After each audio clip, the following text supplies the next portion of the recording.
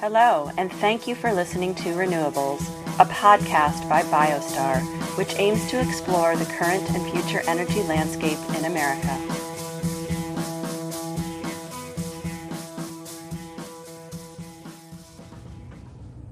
Hello, everybody. Welcome back to Renewables, the first ever Renewables episode recorded in my home office. So welcome to my home. And I have Mahomes and the boys behind me. Hopefully we're far enough removed from the Super Bowl that we've forgotten all about that game. But anyways, I have a baby coming any day, so we're being safe and quarantining at home. And so we're coming at you live from Kansas City, Missouri today. And we really appreciate Sean Kelly, the CEO of Amperon, coming back on the show to talk about Texas, what happened in Texas, and obviously big national news. Everybody, in the industry and outside of the industry has been talking about this. So, Sean, thank you so much for coming back on the show. It's great to see you, and always great to have you as a guest. Yeah, thanks for having me again. And I'm in the guest room. I got pushed in here today. Just the joys of still COVID and working from home and all that fun stuff. And hey, at least you have the Chiefs stuff up there. We're just giving away the Texans in Houston. We've decided to just completely throw in the towel. And you have a baby on the way as well, right? Yeah, we're 2 months behind you. So the wife it's baby shower weekend. We got all of that. So my last 2 weeks has not been been distracted work-wise, but also obviously have a lot of the same honeydews, I guess, that you know very well. Sure. Yeah, it's been a crazy month for the whole industry. And so let's start on a personal level. You're obviously in Houston. How'd you do? Did you have power? Did you not have power? It was a scary week there. Yeah, it was interesting for sure. Basically, the Thursday before it happened, so this happened Valentine's weekend, and the Thursday before it happened, we knew it was going down. Our meteorologists had been saying this about a week or so out.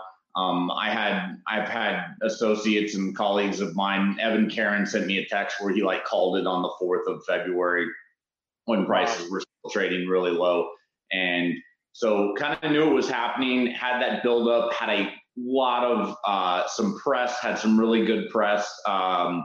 Tough Venturing, my favorite energy blog to read, and they, without us knowing, announced that energy suppliers should use us. They're not an investor or anything. So that was very flattering. That was that Saturday, just all hands on deck for customers all weekend. Then Valentine's happened. So I posted on LinkedIn, I knew it was going to get bad. I knew we were going to have rolling blackouts. And so post on LinkedIn, whatever little bit I could do, just saying, hey, here's some ideas. And one of the things that I joked about was a candlelight dinner for Valentine's Day. So sure enough, just to take my own advice, wife and I had a nice candlelight dinner and knew on Sunday that the lights were going out. So just from being a trader for 12 years and having gone through this before, being on the wrong side of the polar vortex, which was not fun. And I lived in Chicago. So then seeing summer 2011, the firm I was at that time was on the right side of summer 2011 in ERCOT, where you had record heat building, but just knew that feeling in your gut, you knew it was going to happen. So went to bed at midnight, woke up at 2 a.m., and just checked all the pipes were dripping, everything like that, and knew it was going to happen. Power went off at 5 a.m. Again, 7-month pregnant wife. We just stuck it out for about 12 hours. And finally, a good friend of mine called and said, you got to get over here. He's like, it's freezing. Your wife, he and the wife are good friends. He's like, you and Tati, you've got to get over here. You got to stay with us. So we wound up staying 2 nights at my buddy Josh's house, because he lives downtown and they kept the lights downtown. The federal prison's down there, literally next door to him. So we figured that would be a pretty good, if they shut down the electricity to that, we've got bigger issues. Right. And so we just went down there and stayed. But he took in multiple other people, and probably 2/3 of the people I knew in Houston, everyone I was texting we're out, we're out, we're out. So it's just crazy to see. You think, oh, it's power outage, like I'll just go here or go there. But literally, I probably knew 3 people that were uninterrupted out of the like dozens and dozens I text. And so that happened. And then we came back to our house Wednesday evening, had some work stuff, so couldn't check on it earlier. I think we came on that Wednesday morning, but then the water went out. And so it's just kind of a calamity, just a perfect storm, literally. And the thing that really gets me, and obviously we'll get into more of this later, is just the winterization. After living in Chicago, after living in New York, it wasn't that cold. We went on 2-3 mile walks every single day. So the technology is there to winterize us for these things. Chicago, I mean, I've seen these temperatures in April when I lived up there. April 2015, I remember that was when winter showed up late. And it was definitely, I think we got as low as 12 degrees Fahrenheit here. And again, cold, but I mean, Europe a little north of me, 12 degrees you've definitely seen before. And it's not fun, but it's happened. Windmills can be used to it. Windmills run in places that are significantly colder than Texas. And same thing from a natural gas standpoint, from a coal standpoint, just all of the plants. It was just a disaster of not weatherizing plants well enough is, I think, one of the underlying problems. Yeah, and it's, first of all, glad you had somewhere to go. I know folks in Dallas and Houston and Austin, everybody sort of had different stories. One of my buddies pitched a tent in his apartment and had all of his camping gear, loves to camp, so had big sleeping bags and stuff, and made do that way. But glad you had a place to stay and that you were safe, first of all. And then secondly, I do think it's interesting. We don't really get into politics on the show, but of course this became politicized, and it was, renewable energy failed, and then it was no, gas failed. And so interesting to hear you mention just sort of the weatherization in general, no matter what type of plant you are. And not that we necessarily want to point fingers or find one, bad guy, but whose fault is that? I mean, is there a state sort of standard that's followed, or who's to blame for the lack of preparedness for these cold events and winterization? Yeah, I think that's a great question. I think everyone can kind of get on board and say weatherization, we should have it. I mean, this happened in 2011. It's not like this happened so the pandemic happened. When's the last pandemic? 1917, 100-year event. When the last one happened in 2011, and before that happened in 89, it's a recurring theme. Obviously, climate change is not, global warming, in my opinion, was bad marketing. Climate change means more tumultuous events, more volatility, and we're seeing this all the time. We see California wildfires, we saw Australian wildfires. We've seen this in Texas. And again, this event was not a black swan event. It was very easily predictable. It was cold, but it was not crazy cold. Again, in Chicago, I walked to work in minus 42 degrees Fahrenheit the day the polar vortex hit. That was cold. I literally froze my face and wore all of the clothes in my closet. So that's kind of that's what I just have a hard time with, is who needs to actually foot the bill for this winterization. And I think it's a little bit of everybody. I definitely think that if renewables, for instance, they get credits, and so they get credits, they're incentivized to build. Well, so they can actually produce at a lower number than a natural gas or a coal or a nuclear can. So, I mean, you look at that a little bit, maybe there should be a different price metric for someone who is subsidized, or a higher standard of, hey, you need to actually weatherize your plants. There were 12,000 megawatts that weren't available. So that's obviously not helpful. 12,000 out of the, I think, 28,000 to the capacity. The other thing too is, I guess on the natural gas side, the pipes can very easily be weatherized. This happened during the polar vortex, and then it hasn't happened since, because the Northeast said, hey, everybody get in line or you're getting serious fines. I mean, that's the way we get anyone to do anything, right? You fine them, you hit their wallet. And so that's what I think is a lot of it. But at the end of the day, the thing that I'm most confused about, and I would really appreciate the most clarity on, is from ERCOT. When you put out a report in November of 2020 saying there's 80,000 megawatts available, you need to be pretty sure that the real number is not 45,000. You can't be off by that magnitude. If it was 80,000 and it came in at 72,000, no big deal. That's 10% bandwidth, no problem. But when you're literally, pushing 50% of what you're saying the capacity is, that to me is a problem, just in how you do your analysis. So I think a lot of the blame is there. One of the other things too, just is I'm putting in so they put in this thing called EEA3. And so it's Energy Emergency Alert 3. There's obviously a 1, a 2, and then 3 is the worst. So they put that in, but then they kept it in for Thursday and Friday after the blackouts were over. And there was a lot of excess capacity. So it was just kind of one of those things that, it felt like the rules just kept changing. And it's hard to win a game when the rules change in the middle. And so I think, and some of the rules help suppliers, some of the rules help generators, a lot of the rules hurt suppliers, a lot of the rules hurt ratepayers, all the rules hurt ratepayers.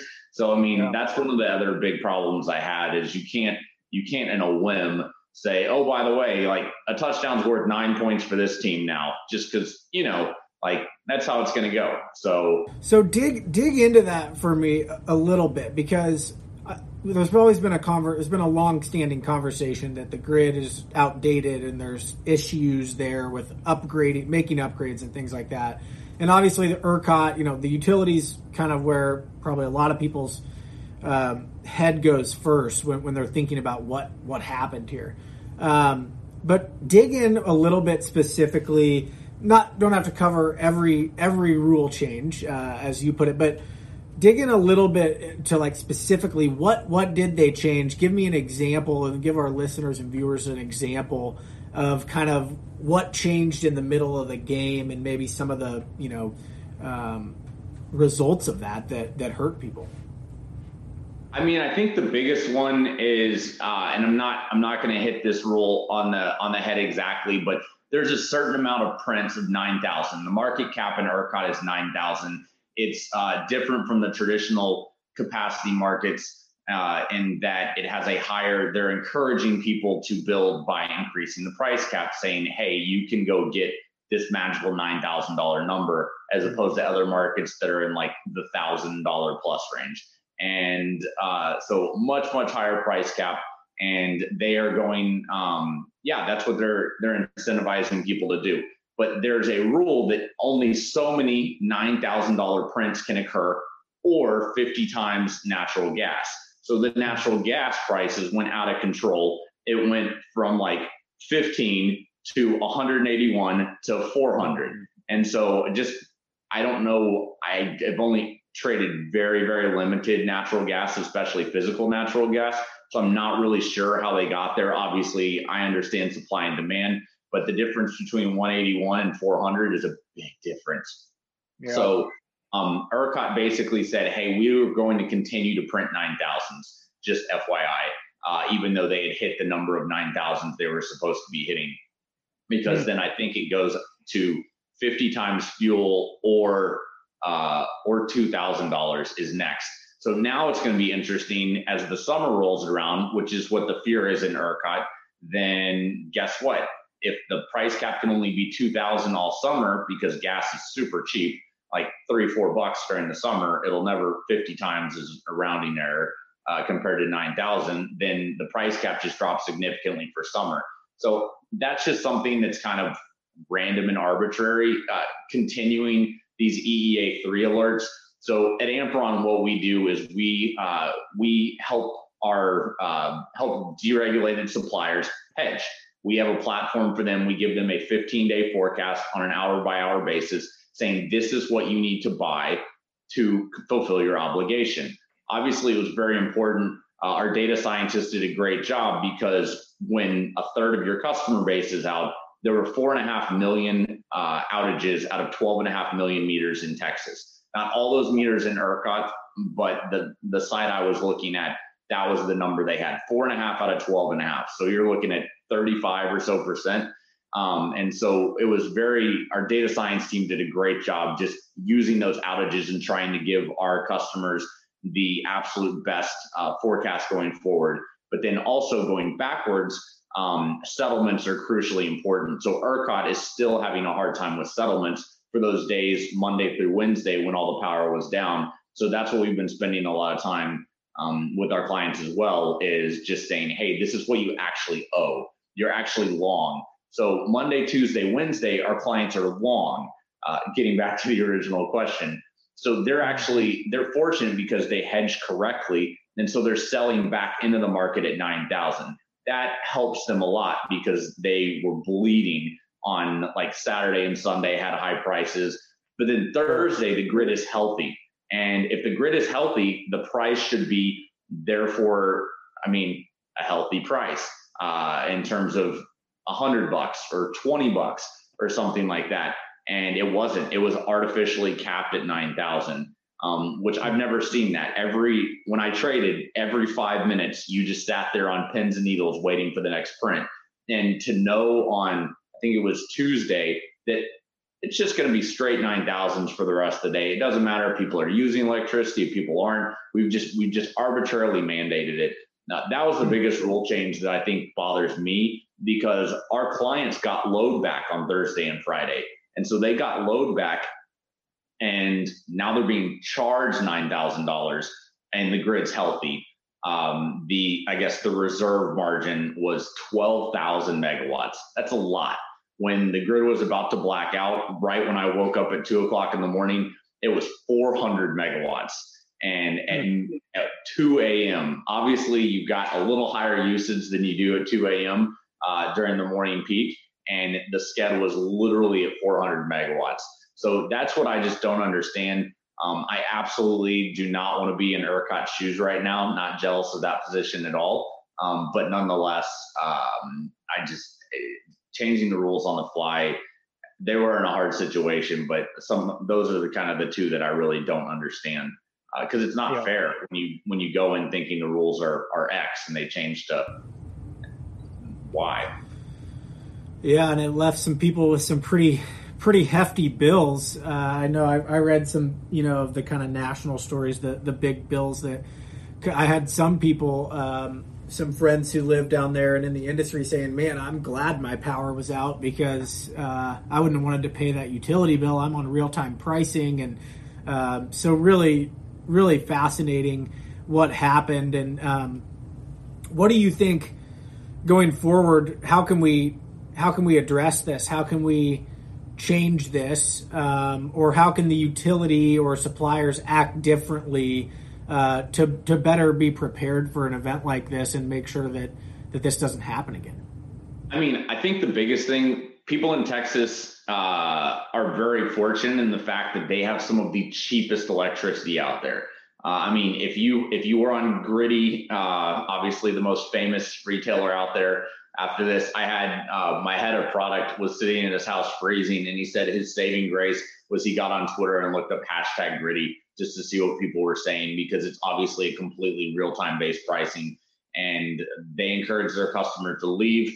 And Griddy's a great business model. I like it. I like time of use, but you have to understand what you're getting into. And you also have to have a house that essentially you can control exactly how is necessary and shut off if you need to.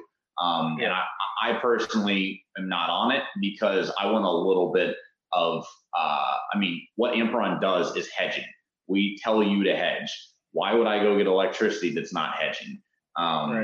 So that's kind of one of my biggest things, but we're very fortunate to have such low electricity prices. So I think we should just add a little bit of a charge all across everyone, a little bit to the generators, a little bit to the end user, like a little bit to the gas pipelines, a little bit to everyone across the board, and just mandate weatherization.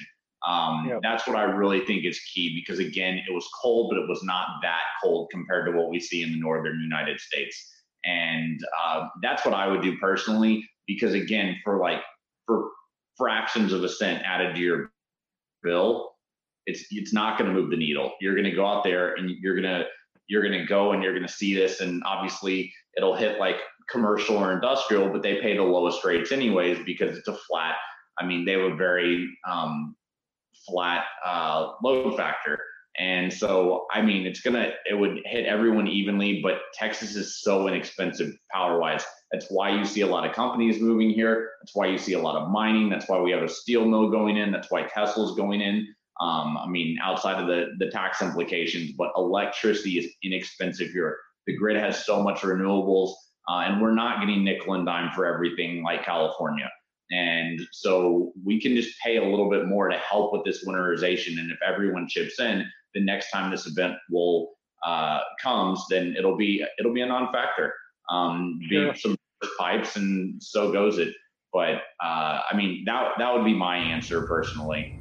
Well, it's good to know that there's a plausible solution out there. The big question is who's going to pay for it, right? And what's the funding mechanism for that? But I don't have any issues, I think, with the way you put it. Everybody kind of chips in and pays their fair share and make sure we go and do what we need to do to make sure this doesn't happen again. So one of the things, I'm shifting gears a little bit, that I think is really cool about your company is it's very data driven. And I know you have meteorologists on staff.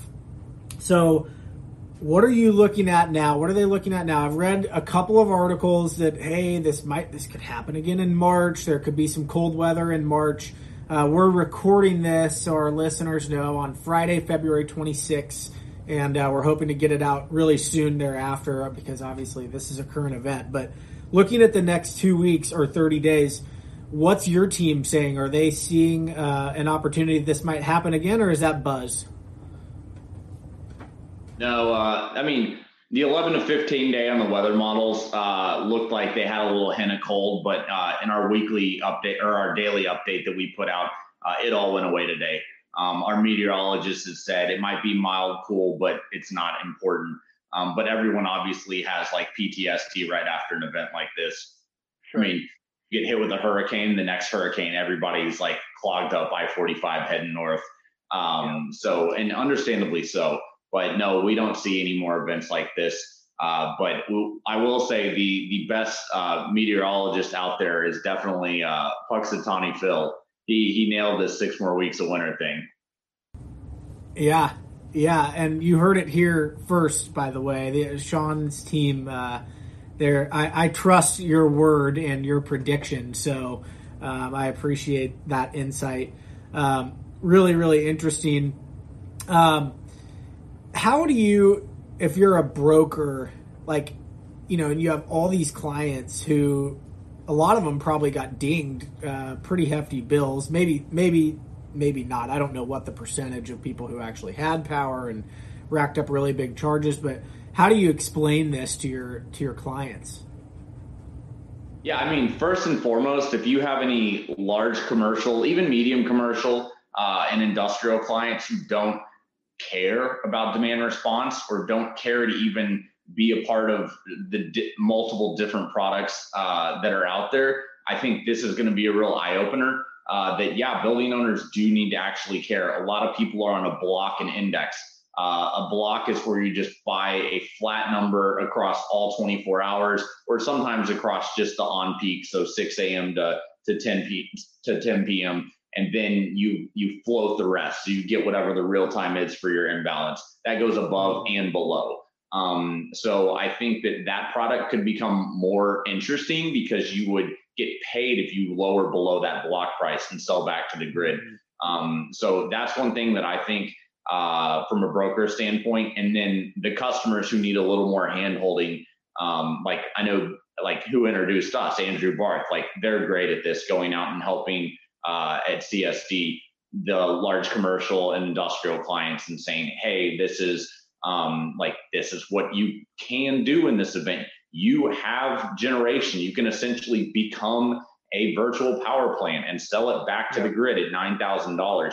Well, that's really interesting to me. In fact, I would even call another company that I like is Enchanted Rock. And so Enchanted Rock goes and puts generation there. They have all the HEB accounts. And so it was great to go to HEB and hear Enchanted Rock bumping, and a guy named Sean Andrews like posted that. And I was like, that's pretty funny. He went up to HEB to hear the these Enchanted Rock generators go. But guess what? You can go sell back to the grid and or just not lose your power, not lose obviously all the refrigeration that a grocery store has. So I mean, I would become more aware of that. Also, building efficiencies. Building efficiencies are cheap. This is not the early 2000s. This isn't like the first clean tech bubble where, I mean, the solar you put on your roof. I remember my uncle just feeling terrible about putting solar on people's roof because he knew it was not going to work. And this was, again, like 20 something years ago. Now the solar, I mean, I watched a Tesla roof get installed in Dana Point, California this summer, and it was a thing of beauty. I mean, the roofs you can put up there, if you're a large commercial industrial, absolutely put solar on your roof. I mean, it's great, and it makes you less reliant on other people. The way that you don't get affected by legislation is just pull yourself out of the legislation and be able to do these building upgrades.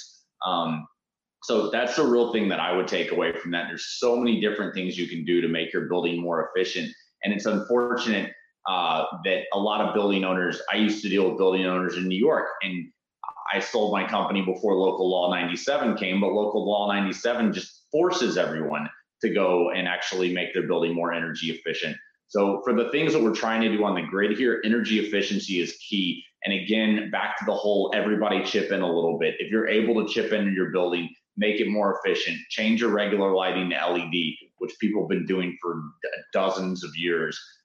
Then, I mean, that's really what I see as the wave that hopefully this is a wake-up call to people who are just kind of complacent. I mean, from my standpoint, we've had suppliers who had said, my forecast is fine, like it's good enough. And now people understand that forecasting is extremely important. The other thing people don't understand, the grid's having issues right now, but guess what's coming? Everyone is bullish on electric vehicle. I see probably 1 in 1,000 LinkedIn posts that's like, go combustion engine. I mean, I just bought a new home and made sure that there was the big, like, what is it, like the 240 volt plug in the garage. I had the builder put that in because I don't have a Tesla now, but I have a feeling that's going to be my next car, almost for sure. And if not, when I sell this house in 10, 15 years, I believe that's going to be the way of the future. And it'd be like having a gas station in your garage. Well, that's a great idea. I'd pay more for a house for that. So just things like that. If the electric vehicle penetration gets where it is, the grid's going to have more issues than there are today. So if you don't go and actually weatherize your building, there are some fun upgrades you can do on your home, but they don't move the needle as much. It's going to save you $5, $10, $20 per month. But if you're a commercial or industrial person, you need to go do this, and you need to have someone who knows what they're doing. There's unfortunately some bad actors out there. So you need to get a qualified someone to go out there and help you with this. So that's one of the things I really hope opened a lot of people's eyes, just because this is important. This is how we get to our energy efficiency goals. Putting up more windmills is one thing, but actually people taking responsibility for themselves is kind of the biggest, in my opinion. Well, I'm picking up what you're putting down there. I would not be a good salesperson if I didn't say that BioStar does a lot of those things you just mentioned, and we'd love to come out and check if you're listening or watching and you're interested in looking at your building efficiency. That is exactly what we do.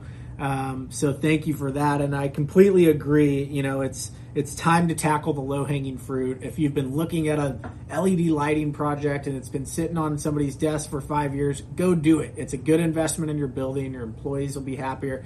Go grab that low-hanging fruit and start saving money, and know that you really are contributing to the bigger picture when you do that. All really good stuff. Sean, thank you so much for coming on again. It's great to see you, and good luck with the final stretch of the pregnancy. Tell our listeners how they can find you online, LinkedIn, Twitter. What are you tweeting? Where can they find you? Yeah, so I do a lot on LinkedIn, and so you can definitely find me on there. Amperon also does a lot on LinkedIn. My co-founder is pretty fun on Twitter, Abe Stanway. And then, and then my email's Sean, SEAN @Amperon, AMPERON.CO. So feel free to shoot me an email. Always like to have interesting conversations. These last 3 weeks have been drinking out of a fire hose, so I'm a little behind in and David and I are in the same boat. He's going to give me all his notes since he's 2 months ahead of us in terms of having a kid. Oh, yeah. So I expect just an API flow of all exactly what to do. I'll send my reading from my Kindle, straight over as I finish it, and I'll filter out the bad stuff. No, that sounds great. And Sean mentioned a couple of folks on the show. Andrew Barth, who is a partner over at CSD Energy Advisors. We have an episode with him on the podcast. You also mentioned Sean Andrews, who has an episode coming out here in the next couple of weeks, so look out for that. And if you're not following or subscribed to the podcast, please go and do that wherever you listen to your podcast. Thank you so much for tuning in to another episode of Renewables, What Happened in Texas. Sean, I learned a lot, and we hope you'll come back later this year. Absolutely. Thanks so much for having me. Yep. Take care.